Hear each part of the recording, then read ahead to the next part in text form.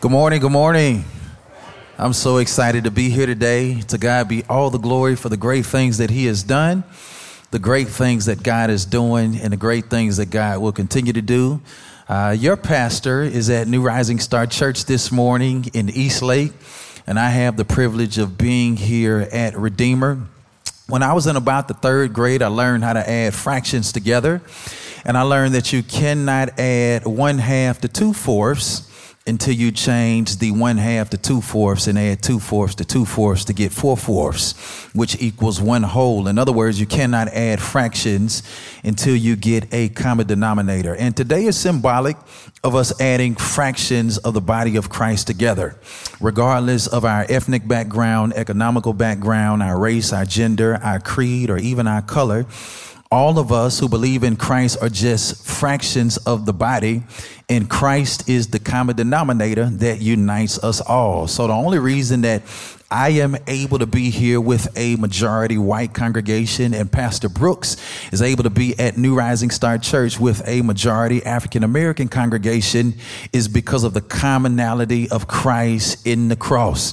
And I've learned that when we get to heaven, there's not going to be a black section. There's not going to be a white section. But when all of God's children come together, what a time that it is going to be. And so I'm just so excited that God's kingdom is coming from heaven down to earth on today. And we are experiencing each other in the body of Christ. And I'm just so happy to be here on today. With that being said, I would that you would open your Bibles to 1 Corinthians 13. 1 Corinthians 13. I want to read verse number 11, 1 Corinthians 13. I want to read verse number 11. And when you have it, say, I have it. If you don't have it, say, wait just a minute. I take it that everybody has it. The word of God declares, when I was a child, I spake as a child, I understood as a child, I thought as a child. But when I became a man, I put away childish things. The title of my message is called When the Church Grows Up. Look at the person beside you. Tell them, I wish you would grow up. Just tell them. Just tell them, I wish you would grow up. I want to begin this message by simply stating that Paul, the apostle of Jesus, is in fact the writer to the church at Corinth. What amazes me is not that he writes to this particular church, but what amazes me is that Paul has not always been an apostle. He's formerly known as Saul. As Saul, he persecuted the church. He held the coats to the people who stoned Stephen, one of the first deacons inside of the church. He threatened the church. But in Acts chapter number 9, something strange happened. He met Jesus on the Damascus Road. And when he met Jesus, Jesus knocked him off of his wild beast, which symbolizes the reality that sometimes God has to knock us down in order to pick us back up. But Jesus also blinded him physically in order to open his eyes spiritually. Sometimes Jesus has to take us in the opposite direction in order to bring us into his direction. When he meets Jesus, his name changes from Saul to Paul. As Saul, he persecuted the church. But as Paul, he became one of God's greatest ambassadors in the history of the entire church, which symbolizes to all of us, it's impossible to encounter Christ and your life not change. I'm going to say it again. It's impossible to have a true encounter with Jesus Christ and your life not change. Many of us who live in the Bible Belt have encountered church. But just because you've encountered church does not mean that we've had a true encounter with Jesus Christ. When I encounter church, the usher ushers me into a seat. But if there's going to be real change inside of my life, I don't just want to be ushered into a seat on Sunday morning. I want to be ushered into the presence of God, because in God's presence, there is fullness of joy. In God's presence, there is love. In God's presence, there's peace. In God's presence, there's provision. In God's presence, there is everything that I need inside of my life. So Paul meets Jesus on the Damascus Road. His life changes, and it is this Paul Paul, who writes to the church at Corinth. What amazes me is that Corinth is extremely gifted, yet they have several issues. We understand that they are gifted because the Bible declares in 1 Corinthians chapter number 12 that God has given them different kinds of gifts. But in spite of their different kinds of gifts, they come from the same Spirit. That's 1 Corinthians chapter number 12. In 1 Corinthians chapter number 14, it teaches us how to use the gifts that God has given us in the context of the worship service. This church that Paul is writing to is so gifted, but in spite of all of their gifts, they still have several issues. Let the church shout issues. I want you to say it till the whole Avondale hears you. Everybody say issues. What are some of the issues that they have? In 1 Corinthians chapter number 1, there's division in the church. 1 Corinthians chapter number 3, this church is a personality-driven church. They don't come to church unless their favorite preacher is preaching. Somebody said, I like Paul. Somebody else said, I like Apollos. Somebody else said that Paul baptized me. And somebody else said, Apollos baptized me. And if Paul is not preaching, I'm not coming to church. If Apollos is not preaching, I'm not coming to church. And Paul had to get them straight and say, who is Paul? Who is Apollos? But ministers of the gospel. We are different men, but we have the same mission. I planted, Apollos watered, and God gave the increase. In 1 Corinthians chapter number 5, there's sexual immorality inside of the church. If you read your Bible closely, there is a man that is sleeping with his stepmother. And Paul rebukes not the man who's sleeping with his stepmother. He rebukes the entire church because everybody sees it. Everybody hears about it. Everybody knows about it. But everybody is turning a deaf ear and a blinded eye to the sin that is ever present before the congregation and destroying the congregation at this particular moment in time, which leads to the next issue. There is a lack of church discipline inside of the church. On one hand, this church is gifted, according to 1 Corinthians 12 and 1 Corinthians 14. But on the other hand, this church has a whole lot of issues. Kind of sounds like the church in 2018. How many churches are extremely gifted on one hand, but in spite of all of our gifts on one hand, we have issues on the other hand? Which leads me to my second point. Just because I'm gifted doesn't mean that I don't have issues. One of my pet peeves in the body of Christ is that we come to church and we act as if we've never sinned. We come to church and we act as if we've never done wrong. We come to church and we act as if we've never fallen short of the glory of God, when everybody in here is an ex something. All of us have sinned. All of us have fallen short of the glory of God. We just read it in Romans chapter number 3, verse 23. All of us have messed up inside of our lives, but that's the reason we thank God for his grace. That's the reason we thank God for his unmerited, unearned, and undeserved favor, because but for the grace of God, where in the world would we be at this particular moment in time? On one hand, they are gifted.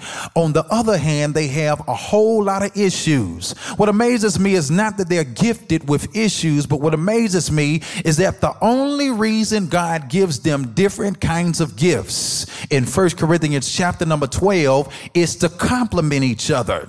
But instead of them complementing each other, they are competing with each other, because gifts in the absence of love do not build the body of Christ, but gifts in the absence of love end up tearing the body of Christ down. So Paul seems somewhat schizophrenic, because on one hand, in 1 Corinthians chapter number 12, he talks about gifts. 1 Corinthians chapter number 14, he talks about gifts. But in between 1 Corinthians chapter number 12 and 1 Corinthians chapter number 14, he sandwiches a whole chapter on the subject matter of love. Why would he take a whole chapter to talk about love between the chapters that he's discussing spiritual gifts? Because Paul knows that this particular church, like many of our churches in 2018, has a major problem. The problem is not that they are gifted, but the problem is that in spite of their gifts, they are failing in their love walk. And he understands that God gives us different kinds of gifts, not to compete with each other, but to complement each other. And so therefore, as a consequence, when you read the text closely, somebody has the gifts of speaking in diverse diverse kinds of tongues. And they think because I speak in tongues and you don't speak in tongues, I'm way up here and you're way down here. Somebody else has the gift of prophecy. And they think that because I can prophesy and you don't have the gift of prophecy, I'm way up here and you're way down here. Somebody else has the gift of wisdom. And they think that because I have the gift of wisdom, that it puts me on this pedestal in this platform and everybody else is way down here. So Paul sandwiches an entire chapter between gifts on love. And the reason he talks about love, because gifts in the absence of love, hear this clearly, tears the body of Christ down. Well, the only reason that God gives us different kinds of gifts is for the specific purpose of building the body of Christ up. So when it is that we survey 1 Corinthians chapter number 13, beginning with verse number 1, Paul talks about the importance of our love walk. He talks about the importance of our love walk. The first thing that we learn is that praise in the absence of love is nothing more than noise. Everybody repeat after me. Praise in the absence of love is nothing more than noise. Paul says, though I speak with the tongues of men and of angels, though I praise God. I know the Bible declares, let everything that has breath praise the Lord. The criteria for giving God praise is not that I always do the right thing, but the criteria for giving God praise is simply that I have breath inside of my body. But Paul says no matter how much we praise God when we come to church, no matter how much we lift our hands when we come to church, no matter how much we worship God and we open our mouths and give God the sacrifice of praise when we come to church, he says, if I'm not walking in love, I am doing nothing more than making noise. Let's go a little bit further. Not only does he say praise in the absence of love is nothing more than noise, the second thing that we learn in 1 Corinthians is that gifts in the absence of love equates to me being nothing. Everybody repeat after me. Gifts in the absence of love equates to me being nothing. This church thought that they were somebody because of their gifts. They thought that they were somebody because of how it is that they worship God. They thought that they were somebody because of their wisdom. They thought that they were somebody because of their spiritual gifts. But Paul says, if you have gifts, but you don't have love, regardless of how you think that you are, he says, in actuality, you're nothing. He says, though I have the gift of prophecy and I understand all mysteries, in 1 Corinthians 13, verse number 2, he says, if I don't have love, he says, I am nothing. Here's the third thing we see inside of the text, 1 Corinthians 13, verse number 3. Watch this. Giving in the absence of love profits me nothing.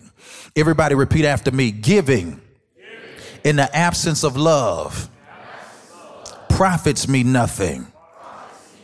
Notice what Paul says. He says, though I give my body to be burned, and though I sell all that I have and I give it to the poor, he says, if I do not have love, my giving profits me nothing.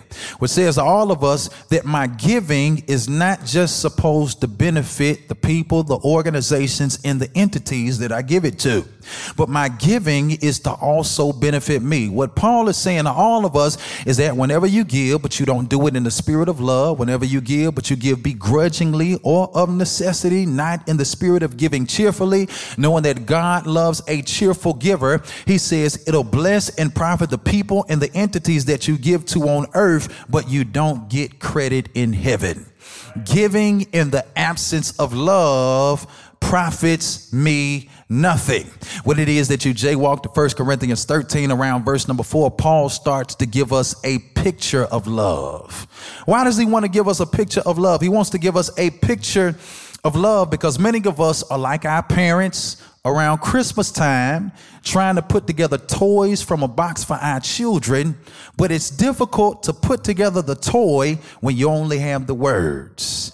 It's easier to put together the toy when you have the words and the pictures. So many of us confuse what love is. We confuse what love is because we think that love is a feeling, when in actuality, love is not about how we feel, but love is a choice. I'm going to say that again. love is not about how we feel, but love is a choice. Can I give you a news flash? The Bible declares that Jesus died on the cross. Romans chapter number 5, verse number 8. But God commended his love toward us, and that while we were yet sinners, Christ died for us. He showed his love towards us through his death, his burial, and his resurrection. But Christ did not feel like dying. I understand that he didn't feel like dying because when you look in the Garden of Gethsemane in Matthew 26, he spoke to his Father and prayed the same prayer 3 different times. He said, Father, if it be thy will, let this cup pass from me. Let this cup of suffering, let this cup of pain, let this cup of death, let this cup of sorrow pass from me. In other words, I want to save these people, but if there's any other way for me to save these people, then dying on the cross, reveal it to me right now. Nevertheless, not as I will, he says, but your will be done. In other words, his choice outweighed his feelings. I'm going to say that again. His choice outweighed his feelings. He did not feel like dying, but in spite of how he felt, he chose to die. So in 1 Corinthians 13, around verse number 4, Paul gives to all of us a picture of love. What is the picture that he gives to us? He says, love is patient. Everybody shout patient. I want to give you just a few of these this morning. He says, love is kind. Everybody shout kind. Yeah, he says love is not envious. Love is not jealous. Love is not prideful. Love is not boastful. Love keeps no record of wrong. If you ever want to know the litmus test for love, if you ever want to know what love truly looks like, read 1 Corinthians 13. He says love is patient. And the reason that all of us need to know, because we use these 3 words so loosely, I love you. Many of us are in relationships and you're trying to figure out whether or not the person that you are with really loves you. Or maybe you're trying to figure out if I really love this person. No matter how much I say I love somebody, if I'm not patient with them, I don't really love them. No matter how much I say I love somebody, if I'm not kind to them, I don't really love them. No matter how much I say I love somebody, if I'm envious of them, I don't really love them. No matter how much I say I love somebody, if I'm prideful, I don't really love that particular individual. If I rejoice in iniquity and not in the truth, which is the exact opposite of 1 Corinthians 13, I'm not really walking in love. He says love believes all things. It hopes all things. It bears all things. It endures all things. In the moment we surrender to God and allow God to work inside of our hearts by the power of his Holy Spirit, and we get that love walk straight, he says love never fails. The primary thing that Paul wants us to understand and recognize is that love is not a feeling, but love is a choice. And guess what? We don't have the power to walk in love on our own. We really don't have the power to walk in love on our own. If the power of the Holy Spirit is not moving inside of us, if we are not surrendering more and more of ourselves to God, that the Holy Spirit might be able to work inside of us, I don't have the power to be patient on my own. I don't have the power to be kind on my own. I don't care how long you've been in church. I don't care how long you've been serving in ministry. We don't have the power to walk in love on our own. So when we look at the true definition of what love is, if Paul says that love is patient, if Paul says that love is kind, if Paul says that love is not envious, love is not jealous, love is not prideful, love is not easily provoked, it keeps no record of wrong. What happens? What happens when I'm in relationship with somebody and they wronged me 2 months ago? And 2 months later, we're working together, but I can't work together 2 months later because I still have a point of reference inside of my mind of what took place 2 months ago. We keep record of wrong, and it says when we do this, we are not really walking in love. So when we look at the definition of what it really means to love, all of us, if the truth be told, no matter how long we have been saved, have had moments inside of our Christian walk where we have failed to walk in love. When you keep reading in 1 Corinthians 13, we finally get to verse number 11. And in verse number 11, Paul seems schizophrenic one more time, because he just finished talking about love, and now he's not talking about love, but now he's talking about this childish stuff. He says, when I was a child, I spake as a child. He says, I understood as a child. I thought as a child. He says, but when I became a man, he says, when I grew up, I put away childish things. Paul, why do you talk about being a child after you talk about love? It really doesn't make any sense to us. Paul couldn't be here today, but he told me to tell somebody the reason. The reason I talk about being a child and growing up after I talk about love is because what Paul is trying to get all of us to understand is that whenever we fail to walk in love, we are acting like a child. Think about it. Children are not patient. Children are not kind. Children can be some of the meanest people that ever walked the earth. I mean, you think about the first day of school as a parent. You give your best to your child. You make sure that they're looking good and smelling good when they leave the house. You want to make sure that their first day goes well. And just because you don't get them name brand, they can look good. But when they show up on the first day of school, somebody's talking about them just because they don't have name brand. Children are not patient. Children are not kind. Children are envious. Yeah, children are easily provoked. Children keep no record of wrong. No wonder Paul says in 1 Corinthians 13, verse number 11, he says, when I was a child, he says, I spoke as a child. I understood as a child. He says, I thought like a child. He says, but when I became a man, I put away childish things. And I believe the only reason he uses this analogy in the context of this entire chapter on love is because Paul is saying to all of us, whenever we fail to walk in love, we're really acting as a child. And how many of us have been in church for a while, but still have childish moments? How many of us have been saved for a while, but still have childish moments? Sometimes it's hard to be patient.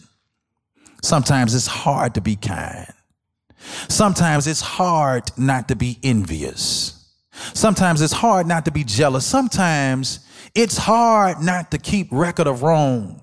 Sometimes it's hard not to give up on somebody when the scripture says that love believes all things, hopes all things, bears all things, and endures all things, and it never fails. How many of us have been saved a long time or even a short time, but in spite of us being 25 years in the faith, sometimes we have 3-year-old childish moments. In spite of us coming to church Sunday in and Sunday out, sometimes we really have childish moments. We have childish moments not just in the church, but outside of the church, because some of the hardest people to love are the people inside of our own homes. What happens when I come to church and I can speak to everybody? How you doing? Praise the Lord. God is good all the time, and all the time God is good. But it's easy for me to speak to people in church. Sometimes it's difficult for me to speak to the people inside of my own house. What happens when we don't just have childish moments inside of our own homes? What happens when we have childish moments even inside of the church, when we become impatient with one another, when we become envious of one another, when we begin to keep record of wrong with one another? And what Paul is saying to all of us is that I don't care how much you say you love. He says whenever we fail to love, we're really acting like a child. So the question is, how do we fix this? We fix it by looking to Christ. Because even when I'm imperfect, Christ is perfect. And Christ is my greatest example of how to walk in love. The scripture says in John chapter number 15, verse number 13, greater love has no man than this, than a man who would lay down his life for his friend. I'm going to say it again. Greater love has no man than this, than a man who would lay down his life for his friend. Have you not considered that Christ laid down his life for us, that we might be able to lay down our lives for each other in patience. He laid down his life for us that we might be able to lay down our lives for each other in kindness. He laid down his life for us that we might be able to lay down our lives for each other through these character traits called love. He's our greatest example of love, so much to the point that in Romans 3:23, we see the reality of sin for everybody, regardless as to whether or not you are Jew or Gentile, regardless as to whether or not you were raised in the church or out of the church. All have sinned and fallen short of the glory of God. In Romans 6:23, we see the penalty of sin, the consequence of sin, the wages of sin is death. But the gift of God is eternal life. In Romans chapter number 5, verse number 8, now we see the remedy for sin, that God commended his love toward us, and that while we were still sinners, Christ died for us. Every time I read that scripture, it blows my mind, because when we love the way that Christ loves, we don't show people love when they reach our standard, but we love them unconditionally, even in the place where they are at that particular moment in time. The Bible does not say when I became a saint, Christ showed his love for me and died for me. But the Bible says while I was still a sinner, that he showed his love for me and he died for me. He did all of that. And today, perhaps there's somebody who needs to make a decision. That decision is found in Romans chapter number 10, verse 9, that if we confess with our mouth that Jesus is Lord and believe in our hearts that God raised Jesus from the dead, that we shall be saved. That if I open up my mouth and I make this confession, Jesus, I want you to be the Lord of my life. And Jesus, I believe in your death, your burial, and your resurrection. It says at that particular moment, I shall be saved. With that being said, if you don't hear anything else throughout this message, I'm sure that all of us have been exposed, because all of us who love God with all of our heart, soul, mind, and strength sometimes have a hard time loving other people. Regardless as to how long we have been in church, regardless as to the gifts that we have, all of us have had some childish moments. But I want you to know that if you've ever had a childish moment, there's forgiveness at the cross. And the more we surrender our hearts to Jesus Christ, the more he's able to work inside of us and grow us up to the maturity in our faith. Tell the person beside you, I wish you would grow up. God bless you, and I love you. Y'all have a great day.